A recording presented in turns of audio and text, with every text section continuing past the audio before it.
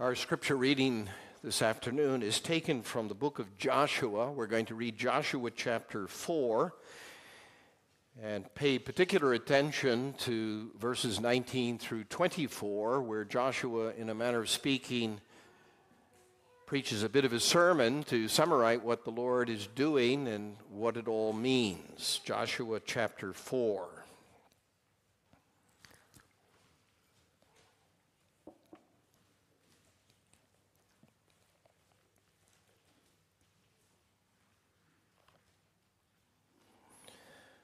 Joshua chapter 4, beginning at the first verse, let us listen now to this word the Lord speaks to us.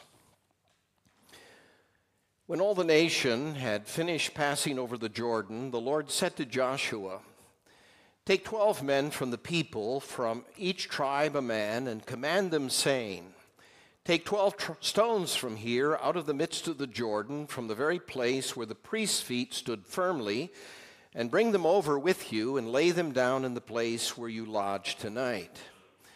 Then Joshua called the 12 men from the people of Israel, whom he had appointed, a man from each tribe.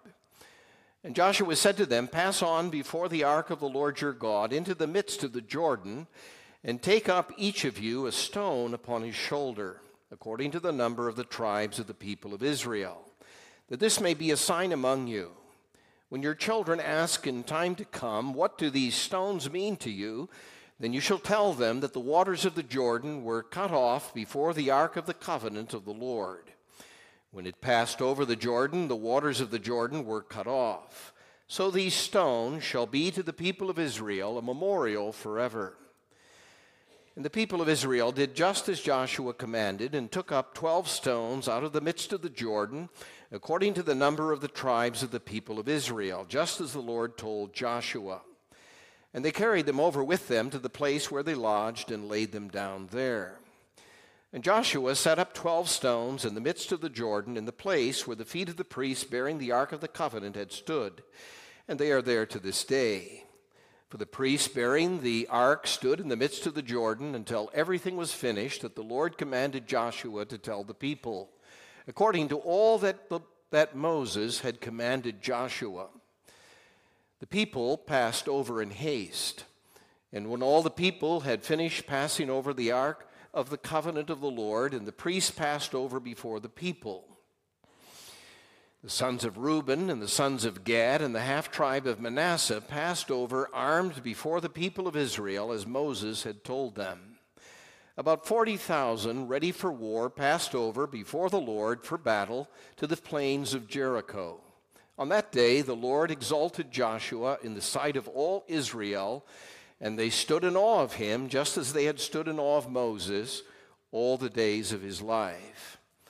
And the Lord said to Joshua, "Command the priests bearing the ark of the testimony to come up out of the Jordan."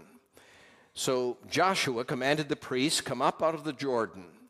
And when the priests bearing the ark of the covenant of the Lord came up from the midst of the Jordan, and the soles of the priests' feet were lifted up on dry ground, the waters of the Jordan returned to their place and overflowed all its banks as before. The people came up out of the Jordan on the 10th day of the first month, and they encamped at Gilgal on the east border of Jericho. And those 12 stones which they took out of the Jordan, Joshua set up at Gilgal. And he said to the people of Israel, "When your children ask their fathers in times to come, 'What do these stones mean?' then you shall let your children know, Israel passed over this Jordan on dry ground. For the Lord your God dried up the waters of the Jordan for you until you passed over, as the Lord your God did to the Red Sea, which he dried up for us until we passed over, so that all the peoples of the earth may know that the hand of the Lord is mighty, that you may fear the Lord your God forever." May the Lord bless this reading and our hearing of his word this afternoon. Dear congregation of our Lord Jesus Christ, one of the interesting things about the record in the book of Joshua of Israel's entrance, according to God's promise, into the promised land through the river Jordan, under the leadership of Moses' successor Joshua, one of the interesting things is you have a kind of double representation of Israel's entrance. You get a good deal of preparation already, an account of the crossing in chapter 3. And then there's some repetition and the conclusion of the story in terms of Israel's actual entrance. But without going into any great detail, it's very clear that the inspired author, Joshua's account, is intended to fix our attention not only, and perhaps even not so much only, upon Israel's entrance into the Promised Land when the river Jordan ran in the springtime at flood stage, and the Lord led them through as the Ark of the Covenant held up in the midst of the river by the Levitical priest, representing the Lord God, the Lord of all the earth, leading his people, providing for his people, granting them the promised inheritance of the land. But what the author is most especially interested in is the question, will Israel remember? And he goes into great detail to describe the means God appointed, a monument of 12 stones representing the 12 tribes of Israel, each stone carried by one representative of the 12 tribes, and piled up near Gilgal at the border threshold of the Promised Land, that Israel would not forget what the Lord had done. Now, if you think about that, that's a little strange. How could they not forget? Or not remember, rather? I mean, imagine if you had been among the company of Christ Church, led by that Joshua, whose name means the Lord saves, who is a type of the greater than Joshua. Joshua, Jesus, the one who saves, who brings us into our inheritance as we pass through the waters of judgment. And he rises triumphant in his resurrection. If you had been there, boys and girls, one of the families of one of the tribes of the people of Israel, and you had witnessed what they witnessed, surely you say to yourself, I would never forget. It's not possible that an event so momentous, a triumph of God's grace so grand, a display of his steadfast faithfulness, of the God who keeps covenant forever. My children and my children's children would remember it and carry it with them to the grave, right? Well, probably not. As a matter of fact, God knew his people Israel like the back of his hand. He knows you and me as members of the New Covenant Church who have seen greater things than Moses or Joshua or the people of Israel as they enter the Promised Land. And we forget before we've walked 10 steps out of church what we've seen and heard in the sanctuary. You know, it's interesting, just by way of analogy, think about means of remembrance. I don't know if I'm talking to any people here this afternoon who've forgotten one of their children's birthdays. What about it, boys and girls? It was late in the afternoon and Mom, Dad remembered it, or you remembered it. Are there any husbands here this morning, or this afternoon, this evening? I can't get that straight because I worship typically later in the day. Is it afternoon? Yes, it is, not evening. Are there any husbands here who, mid-afternoon, you say to yourself, on the day of your wedding, its anniversary, now I'm going to make amends with my wife. How am I going to explain myself at this juncture? Now, ask yourself, how important was it that this loved one of yours was born? Pretty important. They wouldn't be but for the day of their birth. That's a day worth at least an annual celebration. What about your marriage? And yet we forget. So sometimes we have to put it on our cell phone calendar. Sometimes we have to tie a string around our finger. Sometimes if you're in school, when I was a little lad, we would write something on our hand lest we forget it. What is my point? My point is God's people, the church of the Lord Jesus Christ, needs God to provide them, as he did Israel, with means of remembrance. And the whole account in chapter 4 of Joshua calls to our attention how he did so at this great moment in redemptive history under the Old Testament economy. Now, two things that I would like us to consider together this afternoon. Firstly, what exactly was Israel to remember? What's the significance of what happened when Israel crossed the Jordan under the leadership of Joshua, Moses' successor, and entered into, by God's grace and power, the land that he had promised to give them as their inheritance in his covenant? What's its significance? The second thing is, we want to look together at how he provided, the means he provided Israel so as to keep alive in her memory his great work of redemption through Joshua. Now, you might say, as to the first point, Dr. Venema, that can be dealt with very quickly. Well, you don't know me very well if you think it can be dealt with quickly. But you could say, well, it's the event of Israel's crossing the Jordan and entering the Promised Land. That's what they had to remember. But let's ask a little bit deeper, what's the significance of this event?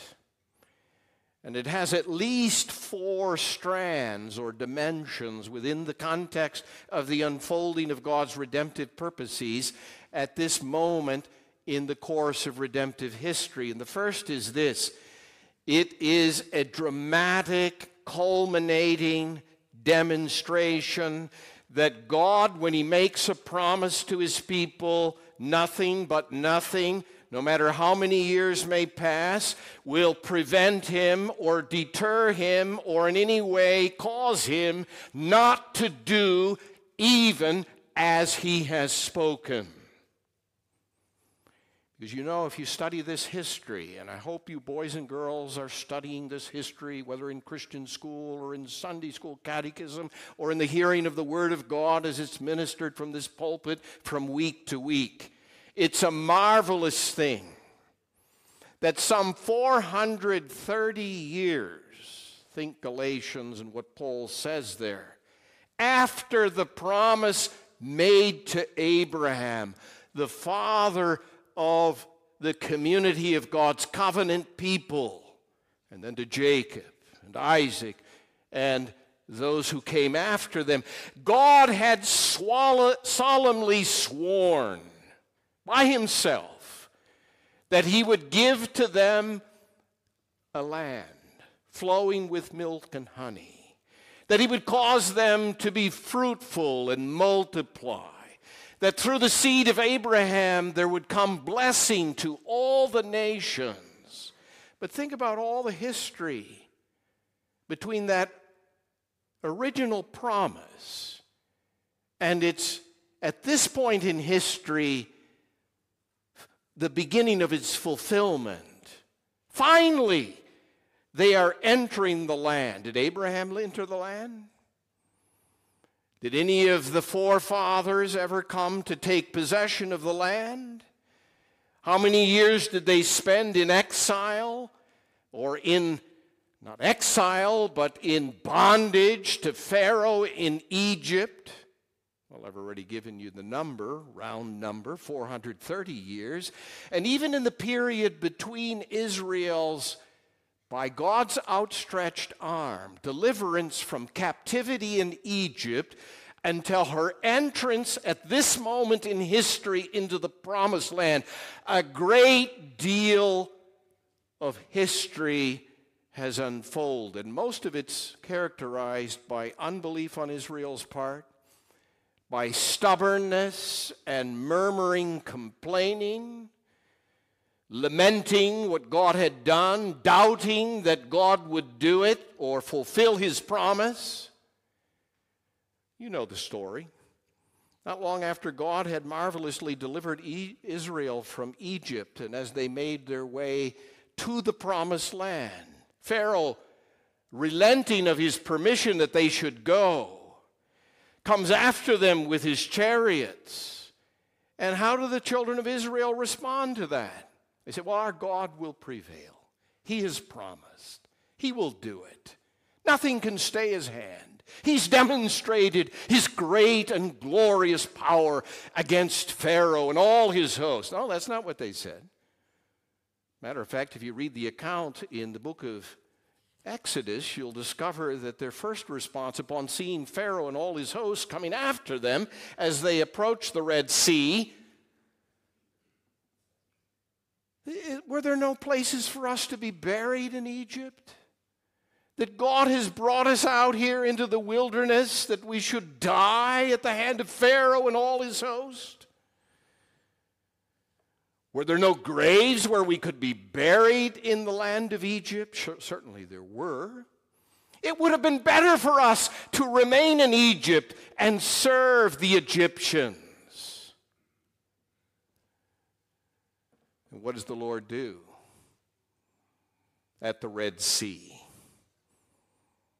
He destroys Pharaoh and all his hosts and delivers his people Israel. And they sing a song of praise to his power and grace.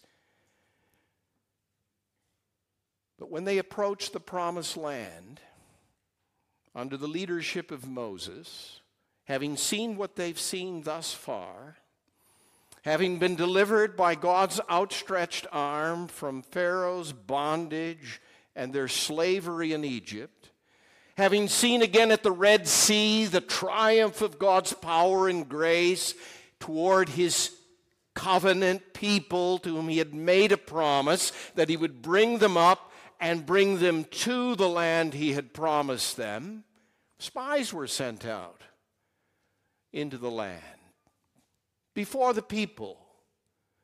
And they came back and they reported that there were many people, and that they were a powerful people, and they were opposed to Israel's entrance into the land. And how do the people of Israel respond at this point?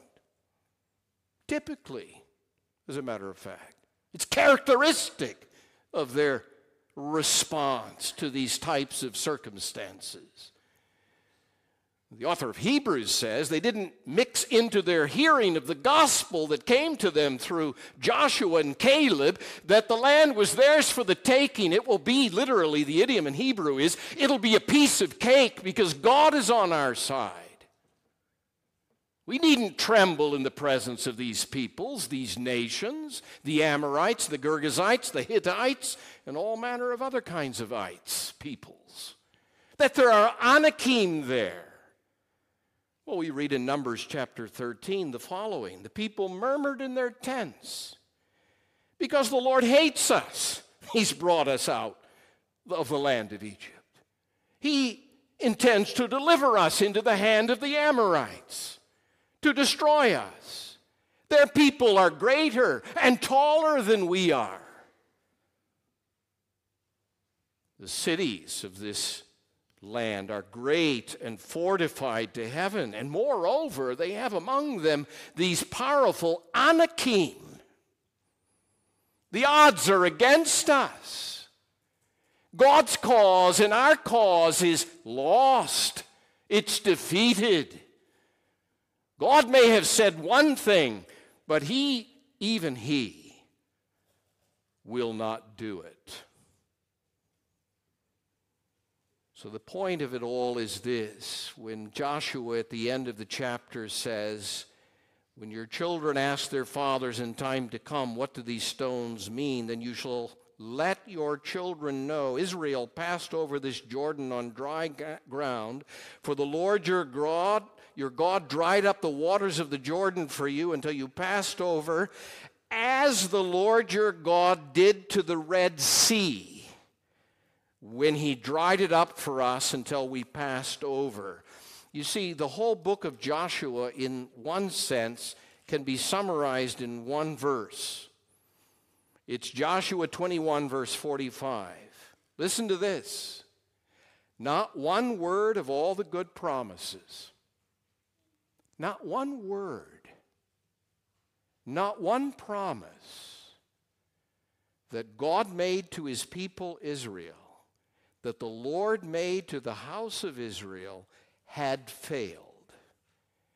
They all, despite humanly speaking, formidable, even apparently impossible odds, it came to pass. And brothers and sisters, if you think about that, if I might fast forward to the New Testament, our Lord Jesus Christ, greater than Joshua, the true Savior of his people, is the same yesterday, today, and forever. No promise made to us in Christ will ever fail to be fulfilled. That's what this day meant for Israel under that circumstance in which she found herself. Our God is a God who keeps covenant. He doesn't go back upon his word. He sealed it to us by the blood of his own Son. By the blood, says the author of Hebrews, of how old a covenant? By the blood of an eternal covenant. No promise, not one. Peace with God, the forgiveness of your sins, your acceptance with God, your renewal in righteousness by his outpoured Spirit, your inheritance in that new and better country to which this land was but a kind of earthly foreshadowing. Nothing will prevent. All, says Paul, of God's promises find their yes and their amen in Christ. That's the first thing that Israel was never to forget. The second thing is, very briefly, one of the themes in all of this is Joshua is Moses' mediator or successor as mediator of the covenant. In the previous chapter and at the opening of the book of Joshua, the Lord makes it very clear, Joshua is my chosen servant. He is the one I have appointed. I will be with him the same way I was with Moses. He will succeed in all that to which I have called him. And did you notice in the middle of the chapter, we're reminded as this event unfolds, verse 14, on that day, the day of Israel's crossing the Jordan, on that day the Lord exalted Joshua in the sight of all Israel, and they stood in awe of him, just as they had stood in awe of Moses all the days of his life. God is with him. God is acting in and through him. God will give him success in all that to which God has called him. It vindicates that Joshua indeed is the one through whom God will realize his purposes at this moment in granting Israel the land he had promised to give them. There's another thing, a third thing Israel was to remember. Do you notice, if you read chapter 3, it's already told us that when the Lord reiterates the promise to Moses of his success, on two separate occasions, he identifies himself as the Lord of all the earth. Why does God choose to lead Israel across the Jordan at just this time, when, as we're told in chapter 3 and 4, the Jordan River is running at full flood stage? I even think there's almost a humorous suggestion that it was a difficult and arduous thing, calling for Israel to act in faith when it says that they hurried across. They didn't linger as the waters were held up by God's power at Adam, the place called Adam, as we're told in chapter 3. But there's a contest going on here, brothers and sisters. Who is God? Who has the right of disposal? To whom does the whole of creation belong, including this promised land God is giving his people Israel? Well, the Lord of all the earth, the God of all the nations and peoples, the one alone who is true and living God. These gods of the Amorites and the Girgashites and the Hittites and the Jebusites, the Baalim and the Asheroth, these fertility gods, these little gods who supposedly cause the rains to fall, the flood stage to arise, who are the gods who provide bread and water upon the table, who are the gods worshipped by these peoples in the land that Israel is given as her rightful inheritance. They're no gods. Our God, the God and Father of our Lord Jesus Christ, the Christ who is Jesus, the one who saves, who fulfills all God's promises, who secures our inheritance. He alone is God. And the world belongs to him. And he will grant to his people the land. Interestingly, our Lord in the Sermon on the Mount says the meek, the citizen of God's kingdom who looks to the Lord, waits upon the Lord, trusts in his promises, they're the ones who will inherit what? Quoting Psalm 37, the earth. The new heavens and the new earth, the whole of the new creation will be theirs. This is a demonstration, says Joshua at the end of chapter 4. The Lord your God dried up the waters of the Jordan. He's the Lord of all creation. He does as suits his good pleasure. The Lord your God did this just as he did to the Red Sea when he dried up for us until we passed over, so that all the peoples, not just Israel, but all the peoples, tribes, tongues, nations, may know that the hand of the Lord is mighty, that you may fear the Lord your God forever. One last thing. I said there were 4 things here. Not only God is a God of his promise, that he keeps, he's faithful. He's a God who declares Joshua to be the servant whom he's appointed to accomplish his good purposes. He's the God of all creation who has the right of disposal to grant to his people whatsoever he has promised them as their rightful inheritance. It's also the case that he's a God of grace. Did you notice that we're told in verse 19, it was on the 10th day of the first month that they came up out of the Jordan. Why the 10th day of the first month? Well, the Lord had promised at the first Passover and at the crossing and deliverance of Israel at the Red Sea that they would celebrate the Passover again. They could be sure of this in the promised land. And it was on the 10th day of the first month that the Passover lamb is selected and then slain.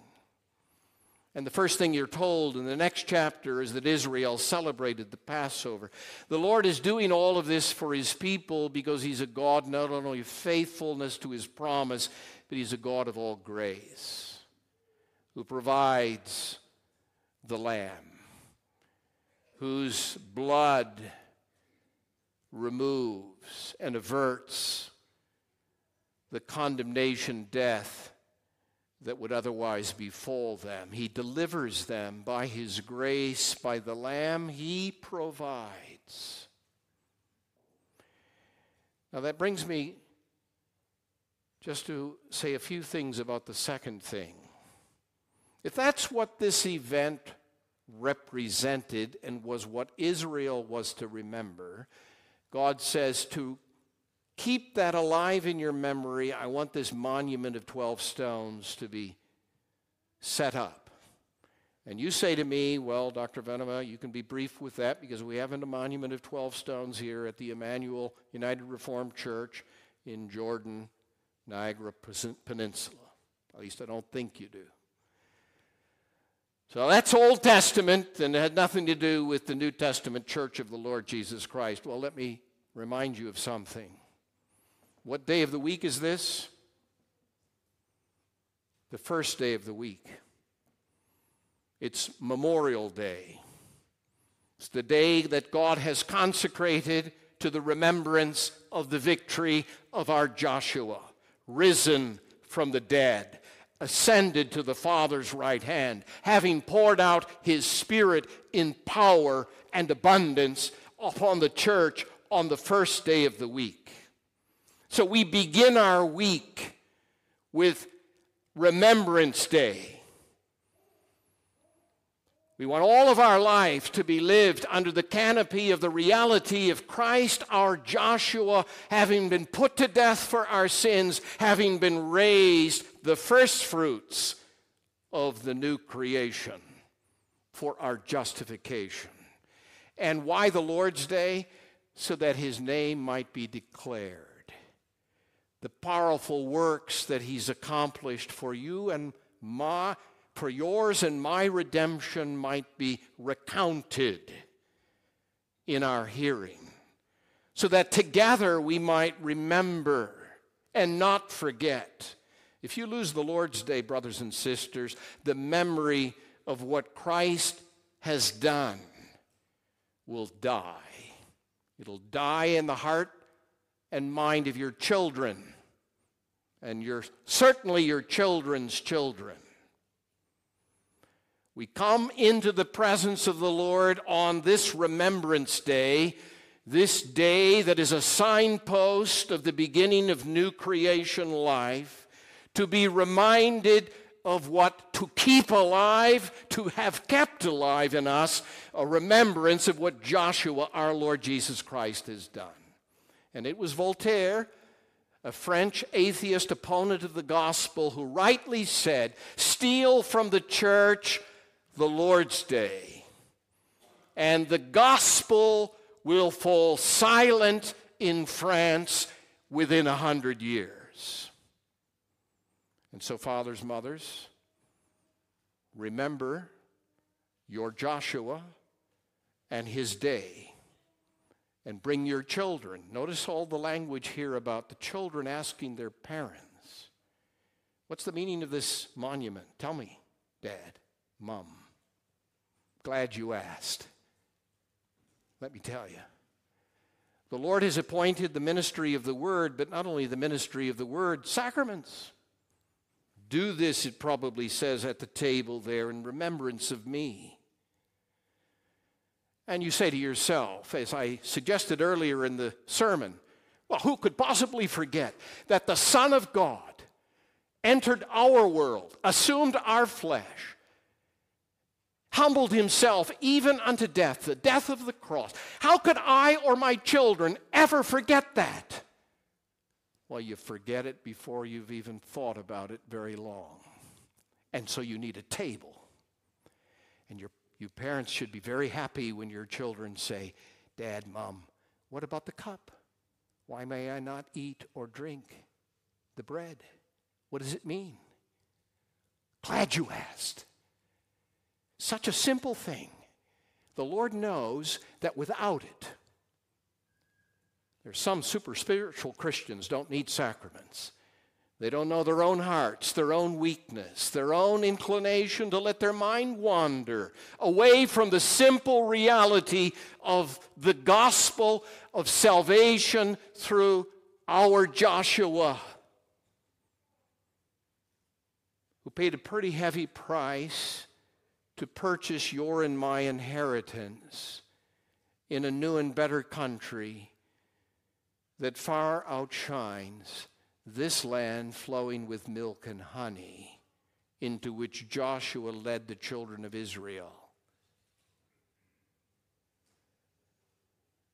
I have a son, 3 daughters, but I can remember a particular moment in my son's youth when he was rattling off all kind of stuff about what he was following in terms of Major League Baseball. He was a collector of baseball cards. He knew the top 10 hitters in both of the leagues. He had all of the statistics. He could rattle them off. And I said, son, that's all well and good. Nothing wrong with hockey. I'm in Canada. Nothing wrong with baseball. All good gifts that we can enjoy as God's people, living in God's creation. But, son, would, and I pray God, you'll know the great things that the Lord has done for his people through his Son, our Lord Jesus Christ. That you'll join the people of God as you grow older and be happy in the presence of others to sing his praise, to celebrate what he's done for us. And I have the inclination and sense, you get to be an old person, and I suppose that's one of our besetting temptations. A little bit of lamenting of how things go, and you get all hand-wringy and distressed about the state of the church and the state of the nation. And my impression is that we as God's people are in a season of some bewilderment and discouragement from time to time. We mustn't allow that to prevail. And the best medicine for God's people is to gather with the saints on the Lord's Day, the first day of the week, to hear about what Jesus has done for us, what he's going to do, his kingdom come, his kingdom ultimately consummated, and that glorious and grand inheritance that has been purchased for us in and through his saving work. We're a people on the march. And like Moses and Joshua and all the saints, the cloud of witnesses who surround us and who have gone before us, we've not yet entered fully into the inheritance. But we want our children, and we want our children's children, and all God's people. We want our neighbors. We want everyone to know about Joshua, Jesus, and the land that he has obtained, the inheritance that is ours in him. And we're going to use whatever means God has given us to keep alive in our memory what our God has done for us in him. May that be the case for all of us. Amen. Let's pray. Our Father in heaven, we thank you that you are a God who is mindful of our weakness. You appoint means to keep alive in our memory as your people what our Lord Jesus Christ has done, the promises that are ours in his, the certainty of our inheritance. And so may we take hold and make proper use as parents, as members of your church, of those means that we have been given. The ministry of your word, the ministry of the sacrament, the celebration of the Lord's Day, to keep alive in our generation, but in the generations coming, if the Lord will, what our Lord Jesus Christ has done for us. We pray this in Jesus' name.